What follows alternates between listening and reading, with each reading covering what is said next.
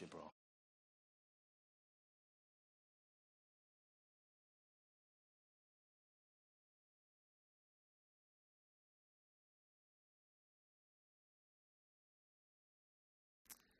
Good morning. I'm ready. I've got the shirt on. I've got the brogues on. Shoe twins with Steve this morning. So we're good. It's just a lovely, gentle sense of God's presence here. So I'm just going to let us rest in it for a moment longer. I think if everyone can just close their eyes and just have a little conversation with Jesus now. He loves you so much. And I just don't want to rush into what God's given me before he's done with what he wants to do first.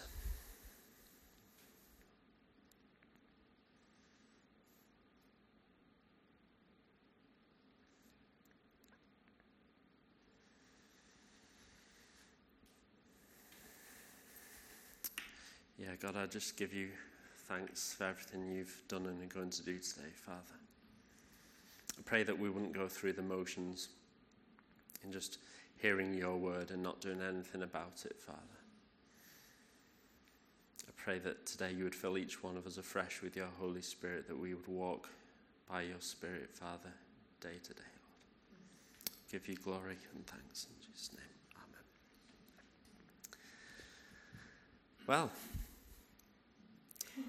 I'm going to speak to you today for about half an hour, maybe 40 minutes or so, and that also is very important, because what I did is I took a word count and I divided it by the average number of words per minute, and then I went, right, that's the word count we're going for then.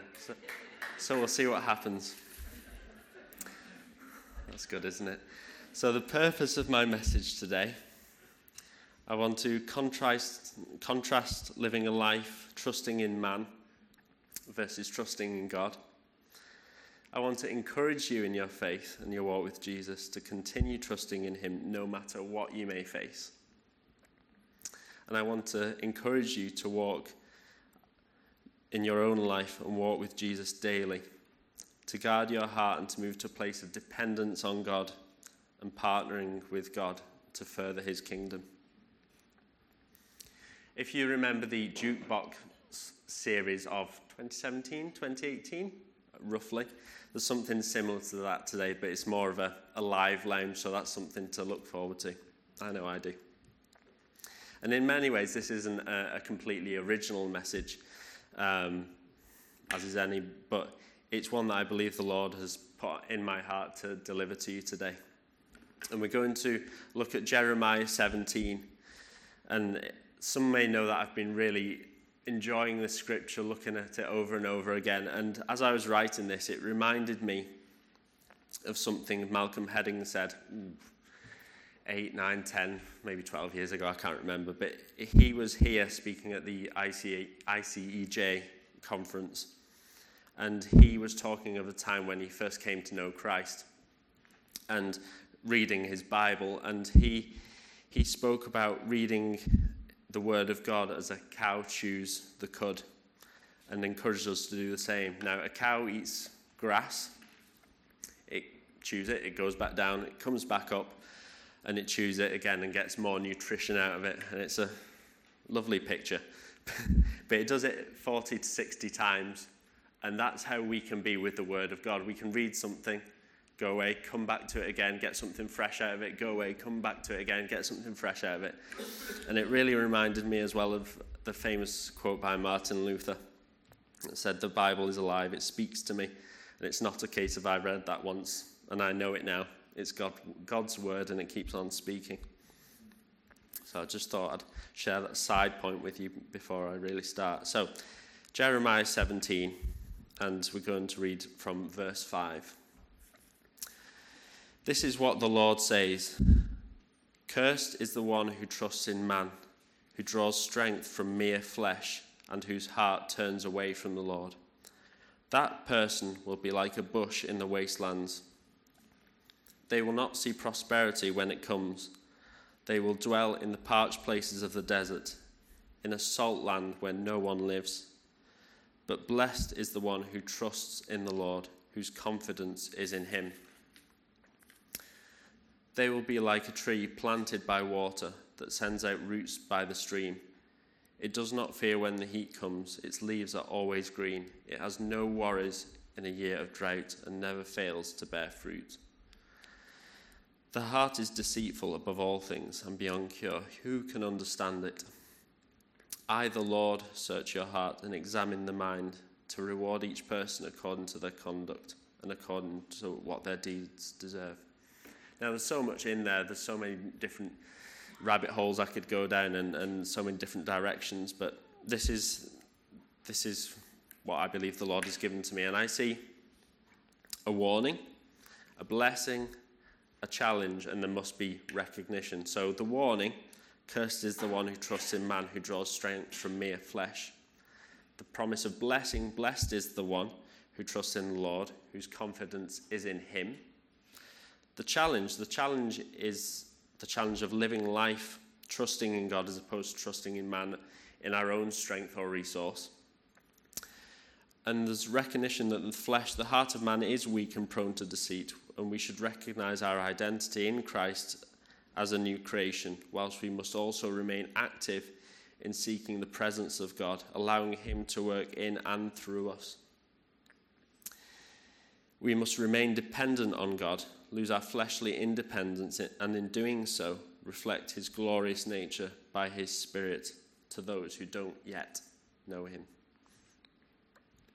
So the word that stands out to me initially here is the word trust. The word trust in verse 5 and verse 7, for your reference, means to have a firm belief in the reliability, truth, or ability of someone or something. So that in this case, to have a firm belief in the reliability, truth, or ability of man or man-made things, constructs, health, wealth, job security, and actually many things that have been challenged over this COVID season, or in God. So let's look at trusting in man first. Cursed is the one who trusts in man. One thing that we can be sure of is that if we only trust, put our hope, or lean on man, things that are man-made, in money, in health, in a job, or even in our own abilities, knowledge, strength, or specific skill set, whatever it is, at some point that trust will be tested. Now, I'm not saying that these things are wrong in and of themselves, but placing our dependence on these things, putting our security in the hands of man, putting our hope in man, worshipping man or man-made things which detract or distract from our walk and trust in God is wrong. And I noted celebrity culture. It's often said, don't meet your heroes because they will disappoint you. People worship, put their trust and dependence on things like sport or sport personalities, or they trust wholly in their career to provide what they need for their every need and happiness. In putting our trust in these things, we've run the risk of turning our backs on God. We miss out on his plans and his purposes for our lives. And we give man, or stuff, God's status in our lives. Now, water in the Bible is often symbolic of God's Spirit or his presence. Verse 6 of Jeremiah 17, which we read, is a warning that if we put our trust in man, we will be devoid of his Spirit and the life that flows from the throne of God, and miss out on the presence of God and the fruits and gifts and promises that come as a result. It says, that person will be like a bush in the wastelands. They will not see prosperity when it comes. They will dwell in the parched places of the desert, in a salt land where no one lives, devoid of God's presence. Let's not put ourselves there. Money is a big one. Money is difficult because we depend on money we need it to live, don't we? We need it to buy food. We need it to pay for somewhere to live.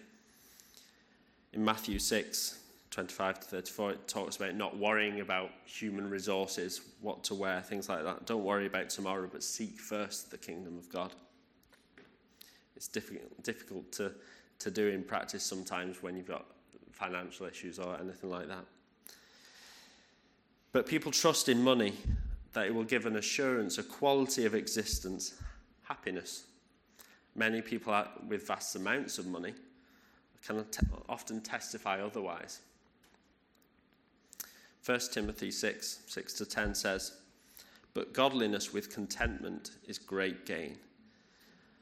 For we brought nothing into the world and we can take nothing out of it. But if we have food and clothing, we will be content with that."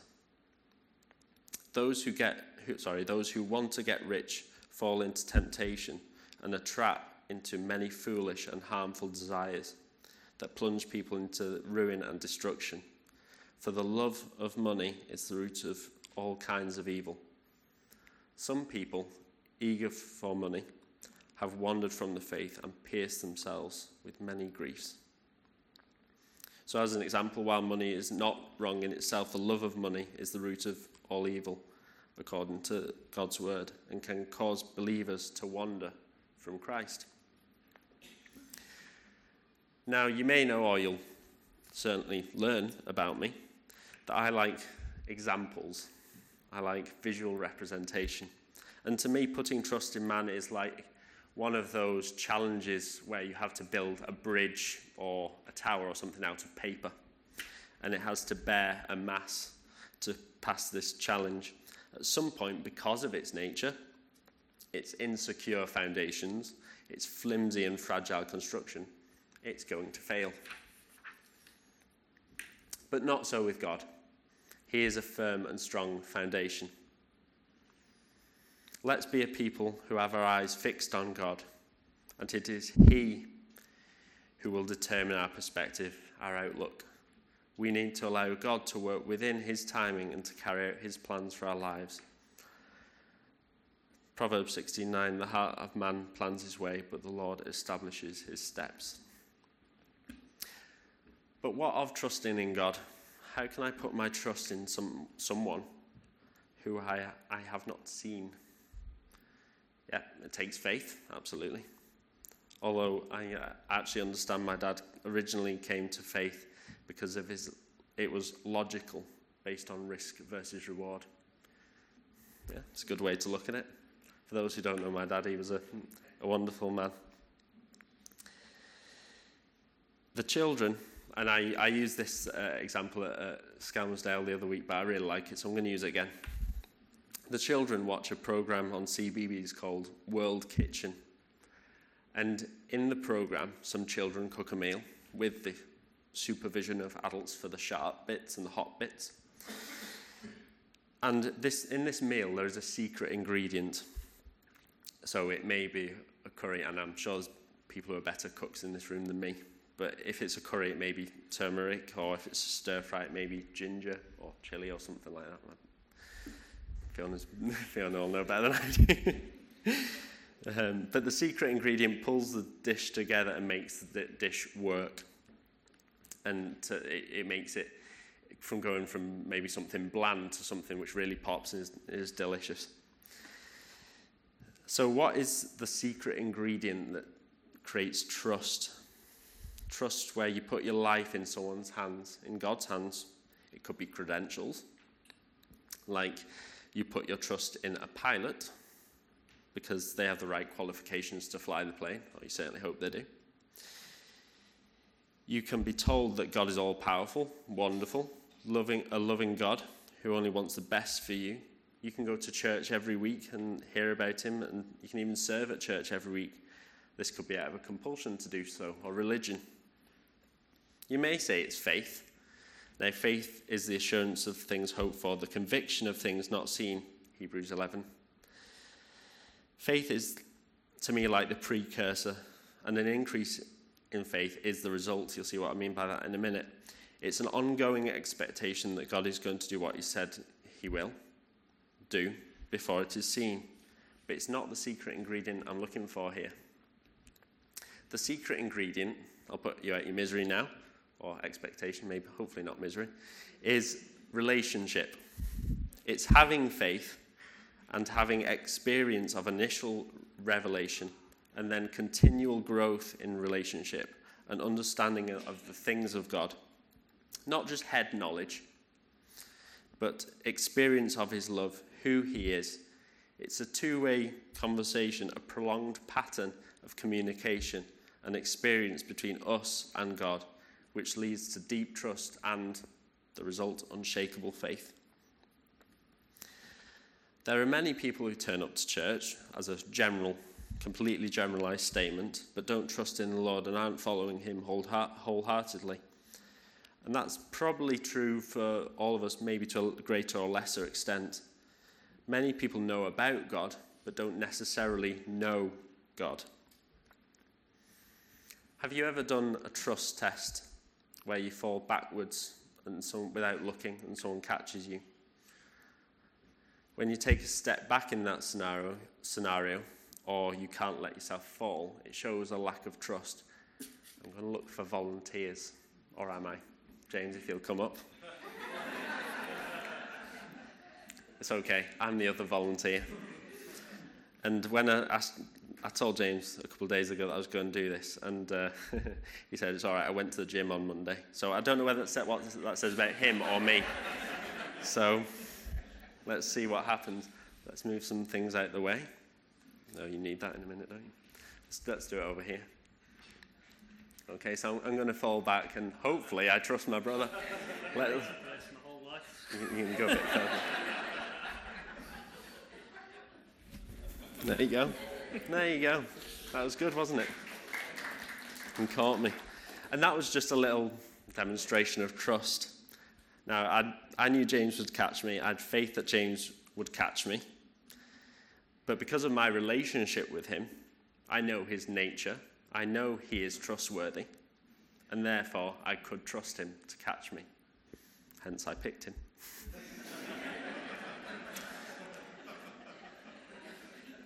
The more we get to know God, the more we want to enter his presence. The more we enter his presence, the more we know his love and the more we love him. It's a self-perpetuating cycle. The more each one of us is in his presence, the more we want to be in his presence.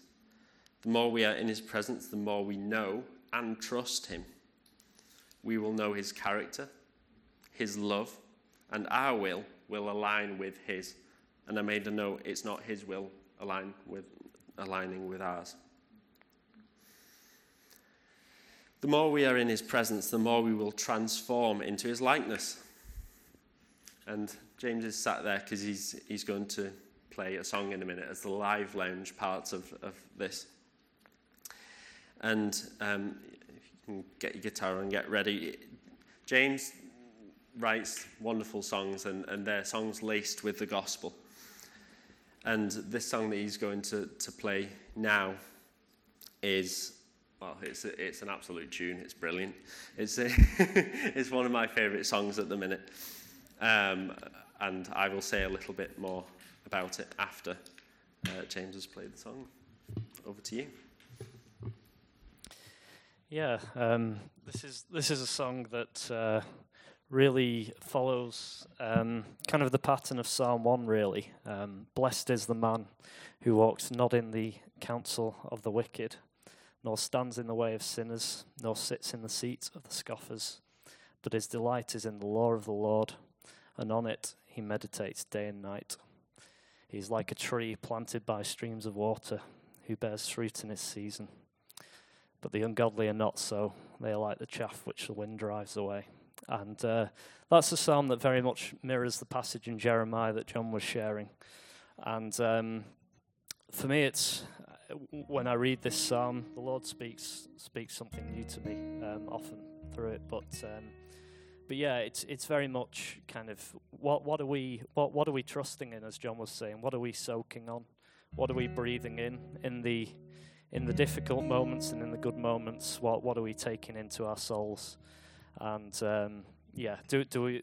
I think for me during the pandemic, I have learnt and I'm learning to in the moments when I'm perhaps sort of down or kind of bored or whatever it is.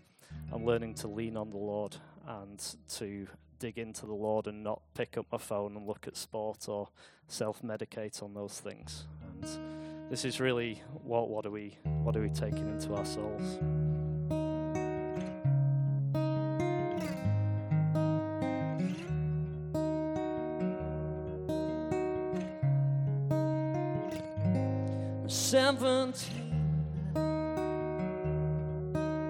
Soul shrivels up to the size of the magazine, and soul shrinks back to the sound of a teenage dream. This sitcom stripping sex of all its meaning, sowing then reaping.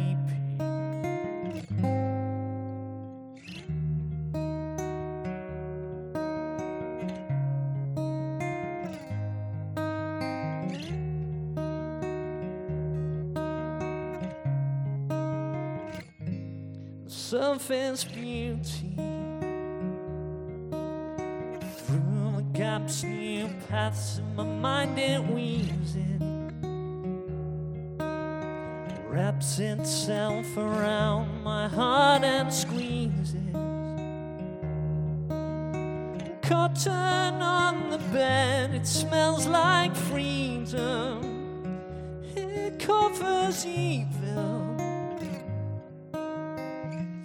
Who's ghosting into my head? Who's taking hold of the mic?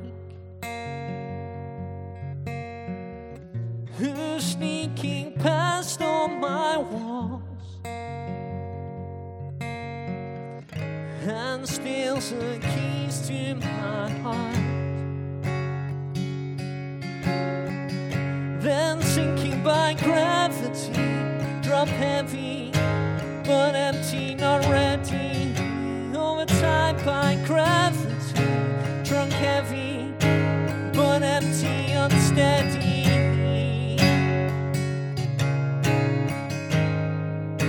Embedding, don't let it.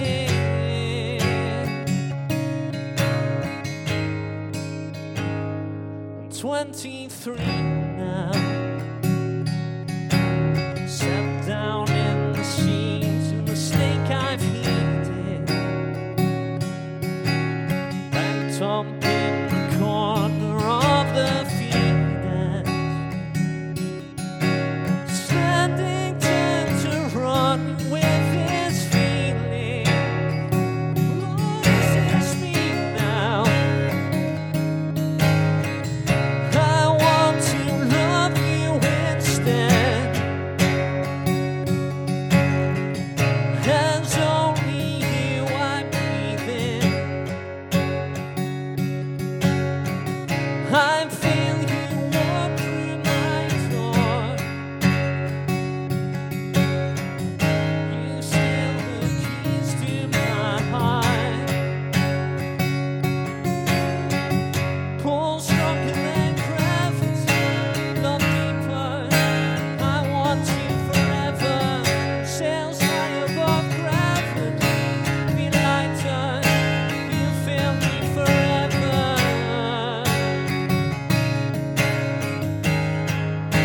Your freedom, your heaven.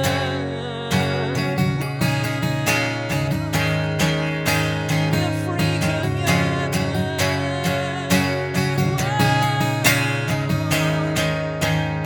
Freedom, your heaven.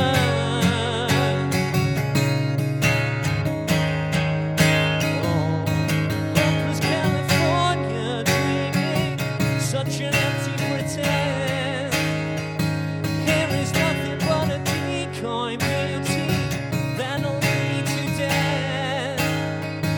I can see behind the masquerade, see the light of real love's face. Nothing better than the joy that fills me when I see you again. Hopeless California dreaming, such an empty pretend.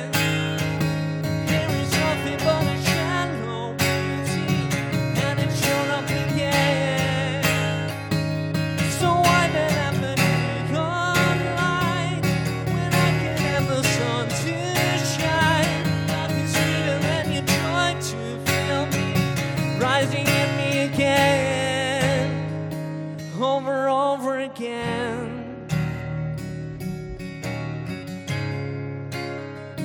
Over again. Oh, oh.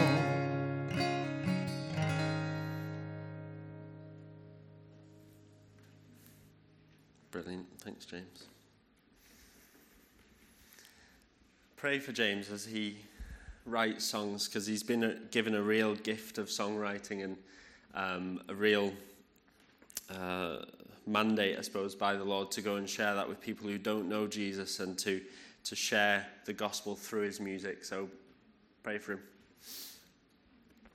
I love this song because the gospel is implicit in this song. It takes us on a journey from taking delight in the world's pleasures, trusting in man and enjoying the fruits of the world. This leads to a dissatisfaction with the feeling, unfulfilled and needing more, having a sinking feeling. Yes, the world may be enjoyable and seem exciting for a time, but that's not what the human heart needs or desires. Love and trust in the world lead to emptiness, rejection, and hopelessness. We then hear about a transformation, seeing behind the masquerade of pretense that there is nothing more than the life we see in the natural. We then hear the change from the old sinful self to being a new creation. When we look at the first pre-chorus, we see who's ghosting into my head, who's taking hold of the mic, who's sneaking past on my walls and steals the keys to my heart. Those are very provocative words that describe how the devil tries to get past our firewalls, if you like. But then in pre-chorus 2, we see a change of perspective. I want to love you instead, as only you I breathe in. I feel you walk through my door. You know the way to my heart. That's Jesus coming in. And then later on in the tag, it's a wonderful kind of comparison of the two. California dreaming, sun, wonderful, supposedly celebrity lifestyle, but it's such an empty pretense. It's nothing but a decoy beauty that'll lead me to death. I've seen the light of real love's face. Or I can see behind the masquerade. I've seen the light on real love's face. Nothing better than the joy that fills me when I see you again.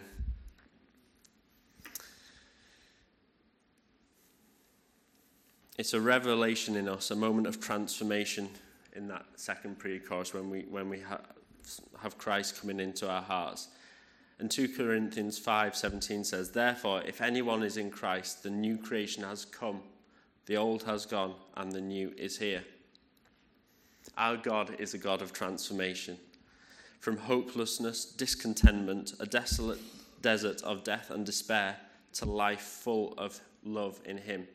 Eyes open to the truth of his goodness, grace and mercy, and an eternity to enjoy his presence because of our Saviour, Jesus Christ.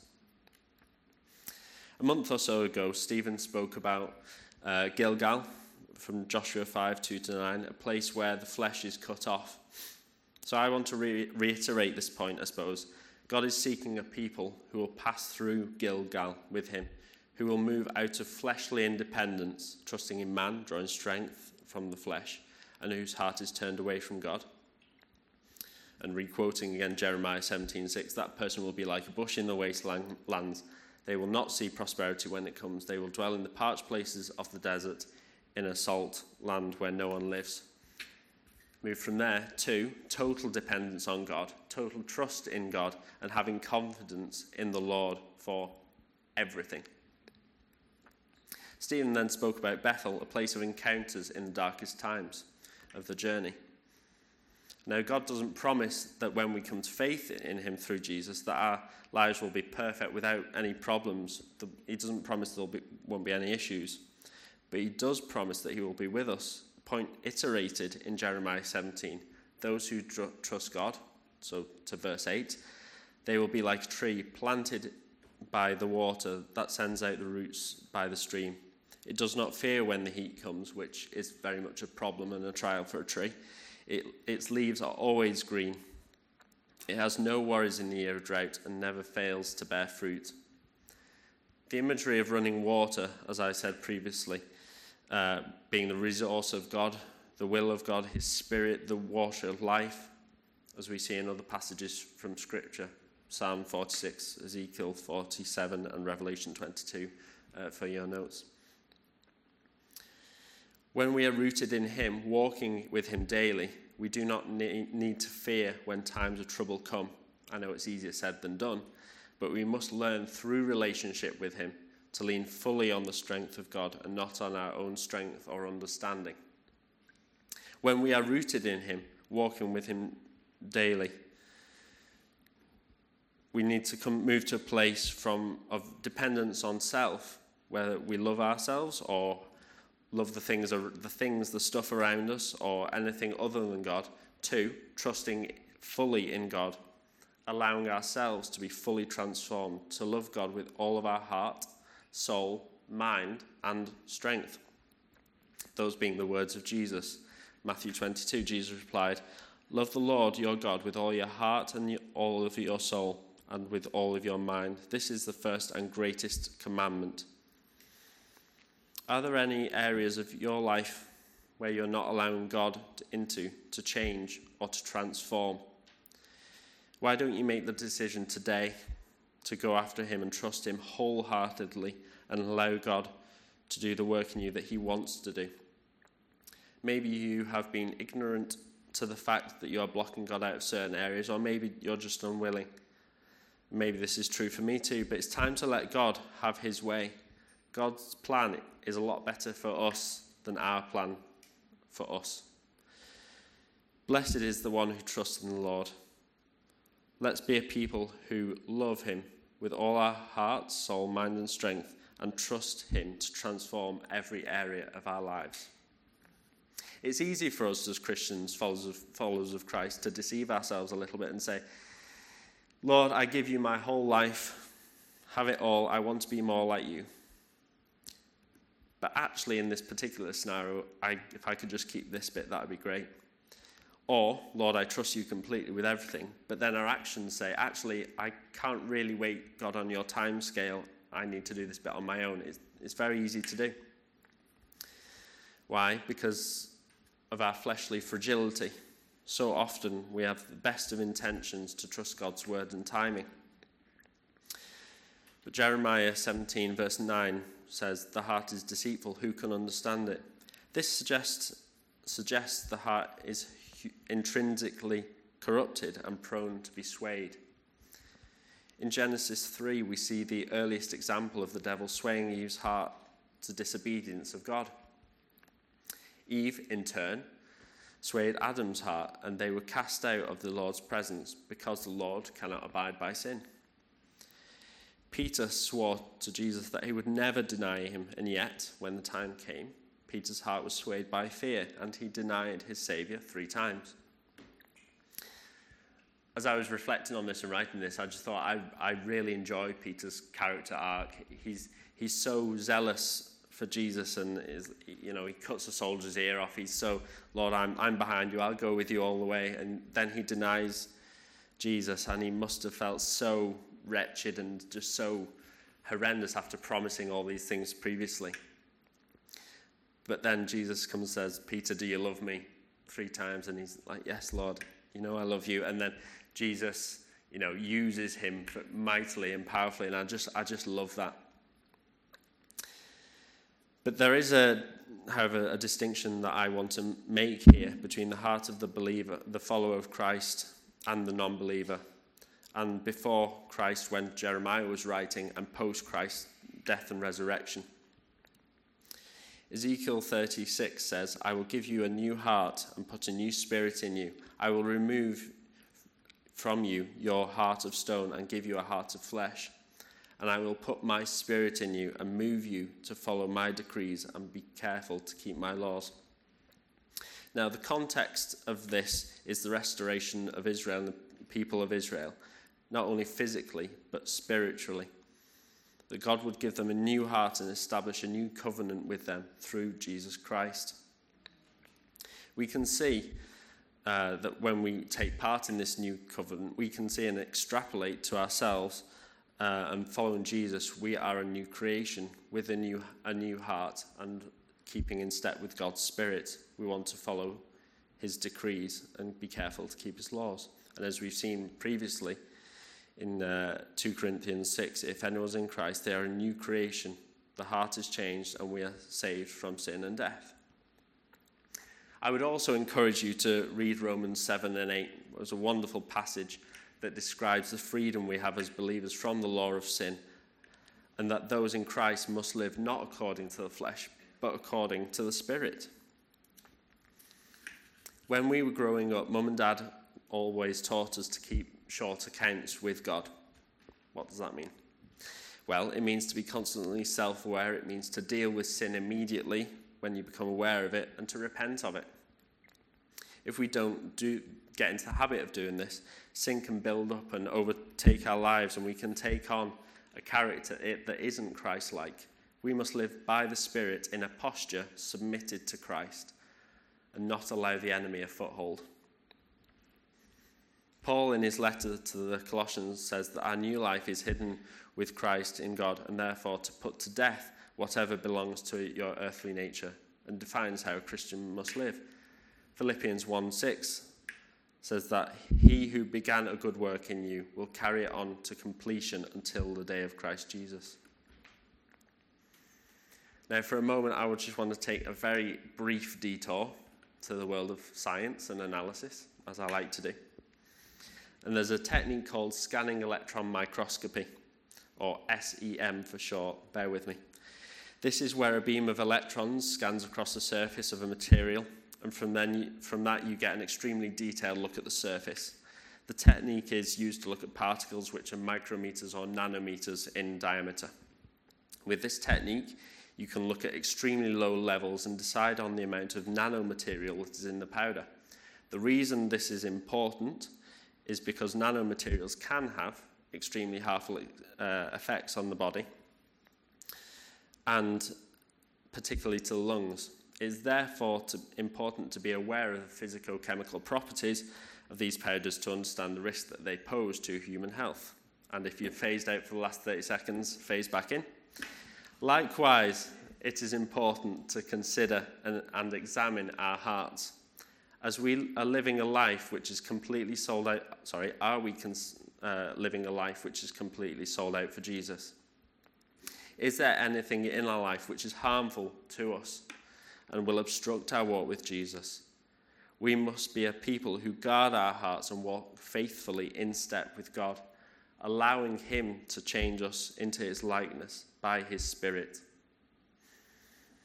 We must be obedient to the prompts of the Spirit, to be guarded with what we allow into our lives. Link back to what James's song was talking about.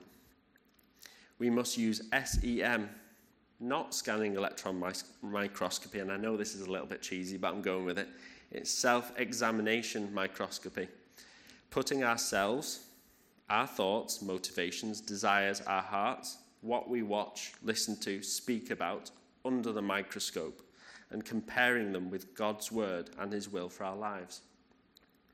Allow the Spirit to guide us in our lives, to search our hearts daily, and to perfect the work in us that Christ finished on the cross.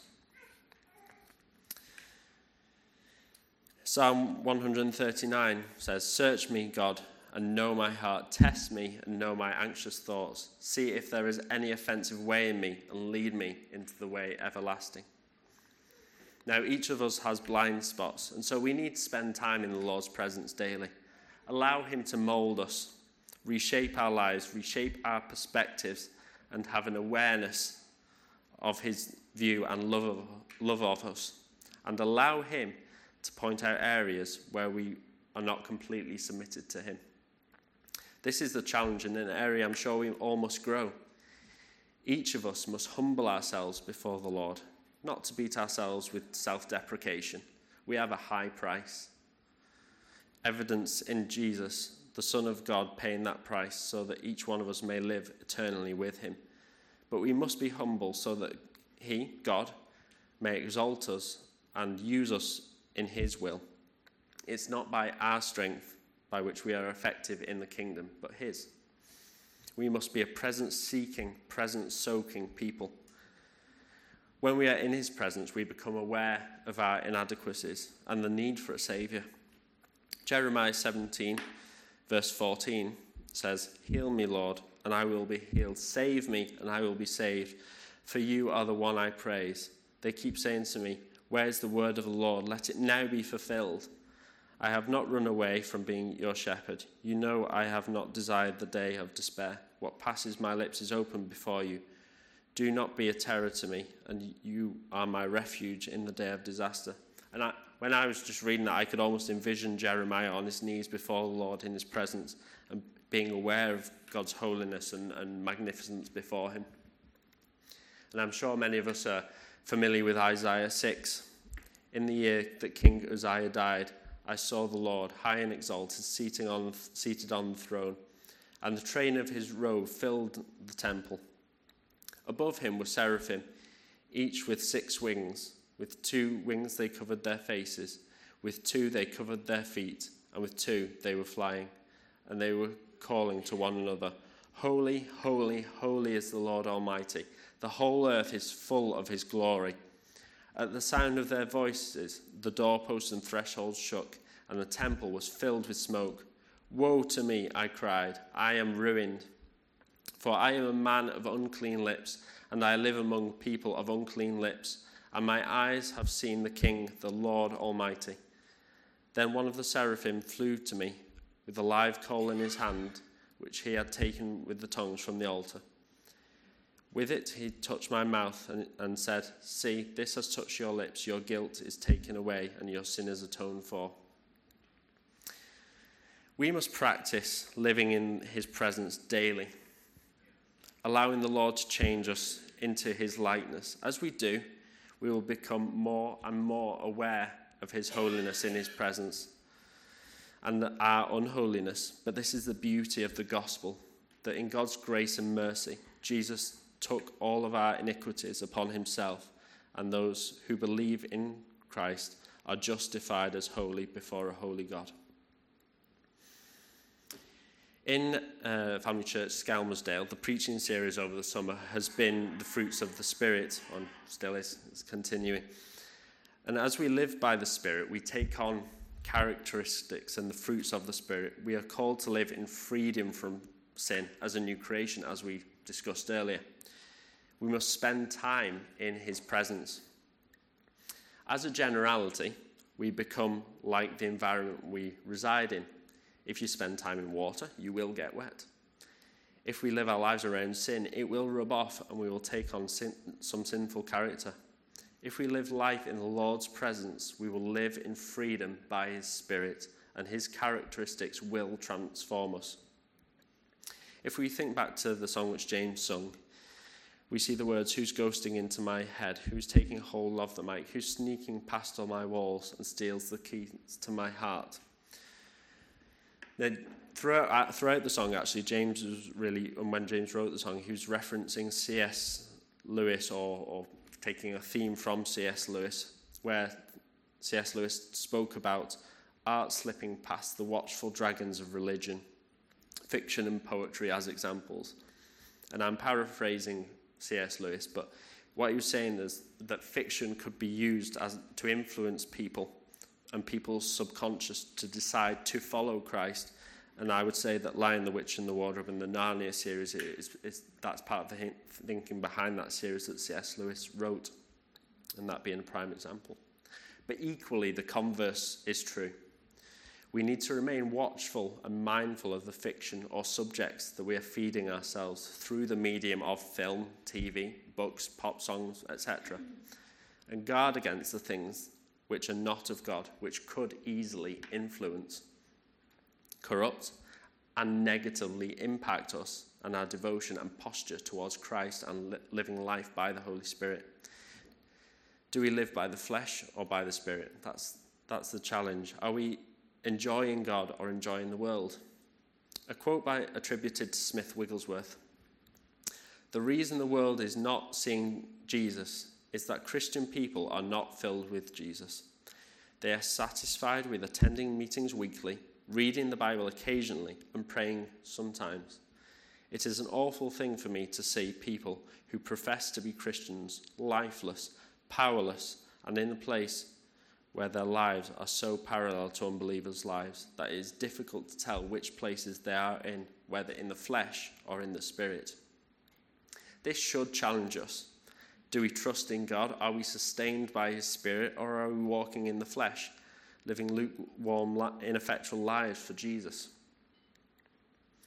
It may be a slightly flippant and simplistic illustration, but if you dip your toe in a pool and hug someone, they're going to remain pretty dry. But if you are immersed in the water and hug someone, they're going to get wet.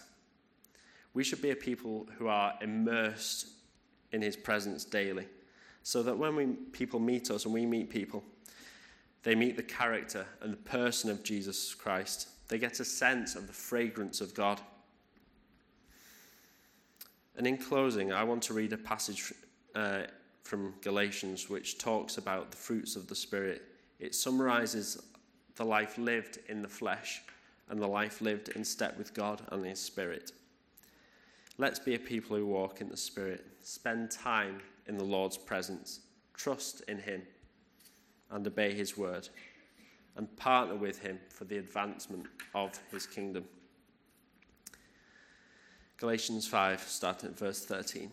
You, my brothers and sisters, were called to be free, but do not use your freedom to indulge the flesh. Rather, serve one another humbly in love.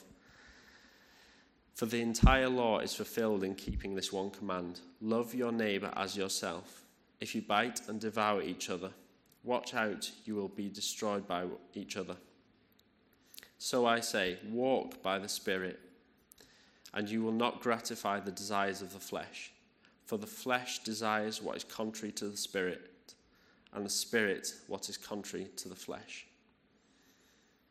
They are in conflict with each other, so that you are not to do whatever you want. But if you are led by the Spirit, you are not under the law. The acts of the flesh are obvious: sexual immorality, impurity and debauchery, idolatry, witchcraft, hatred, discord, jealousy, fits of rage, selfish ambition, dissensions, factions and envy, drunkenness, orgies and the like.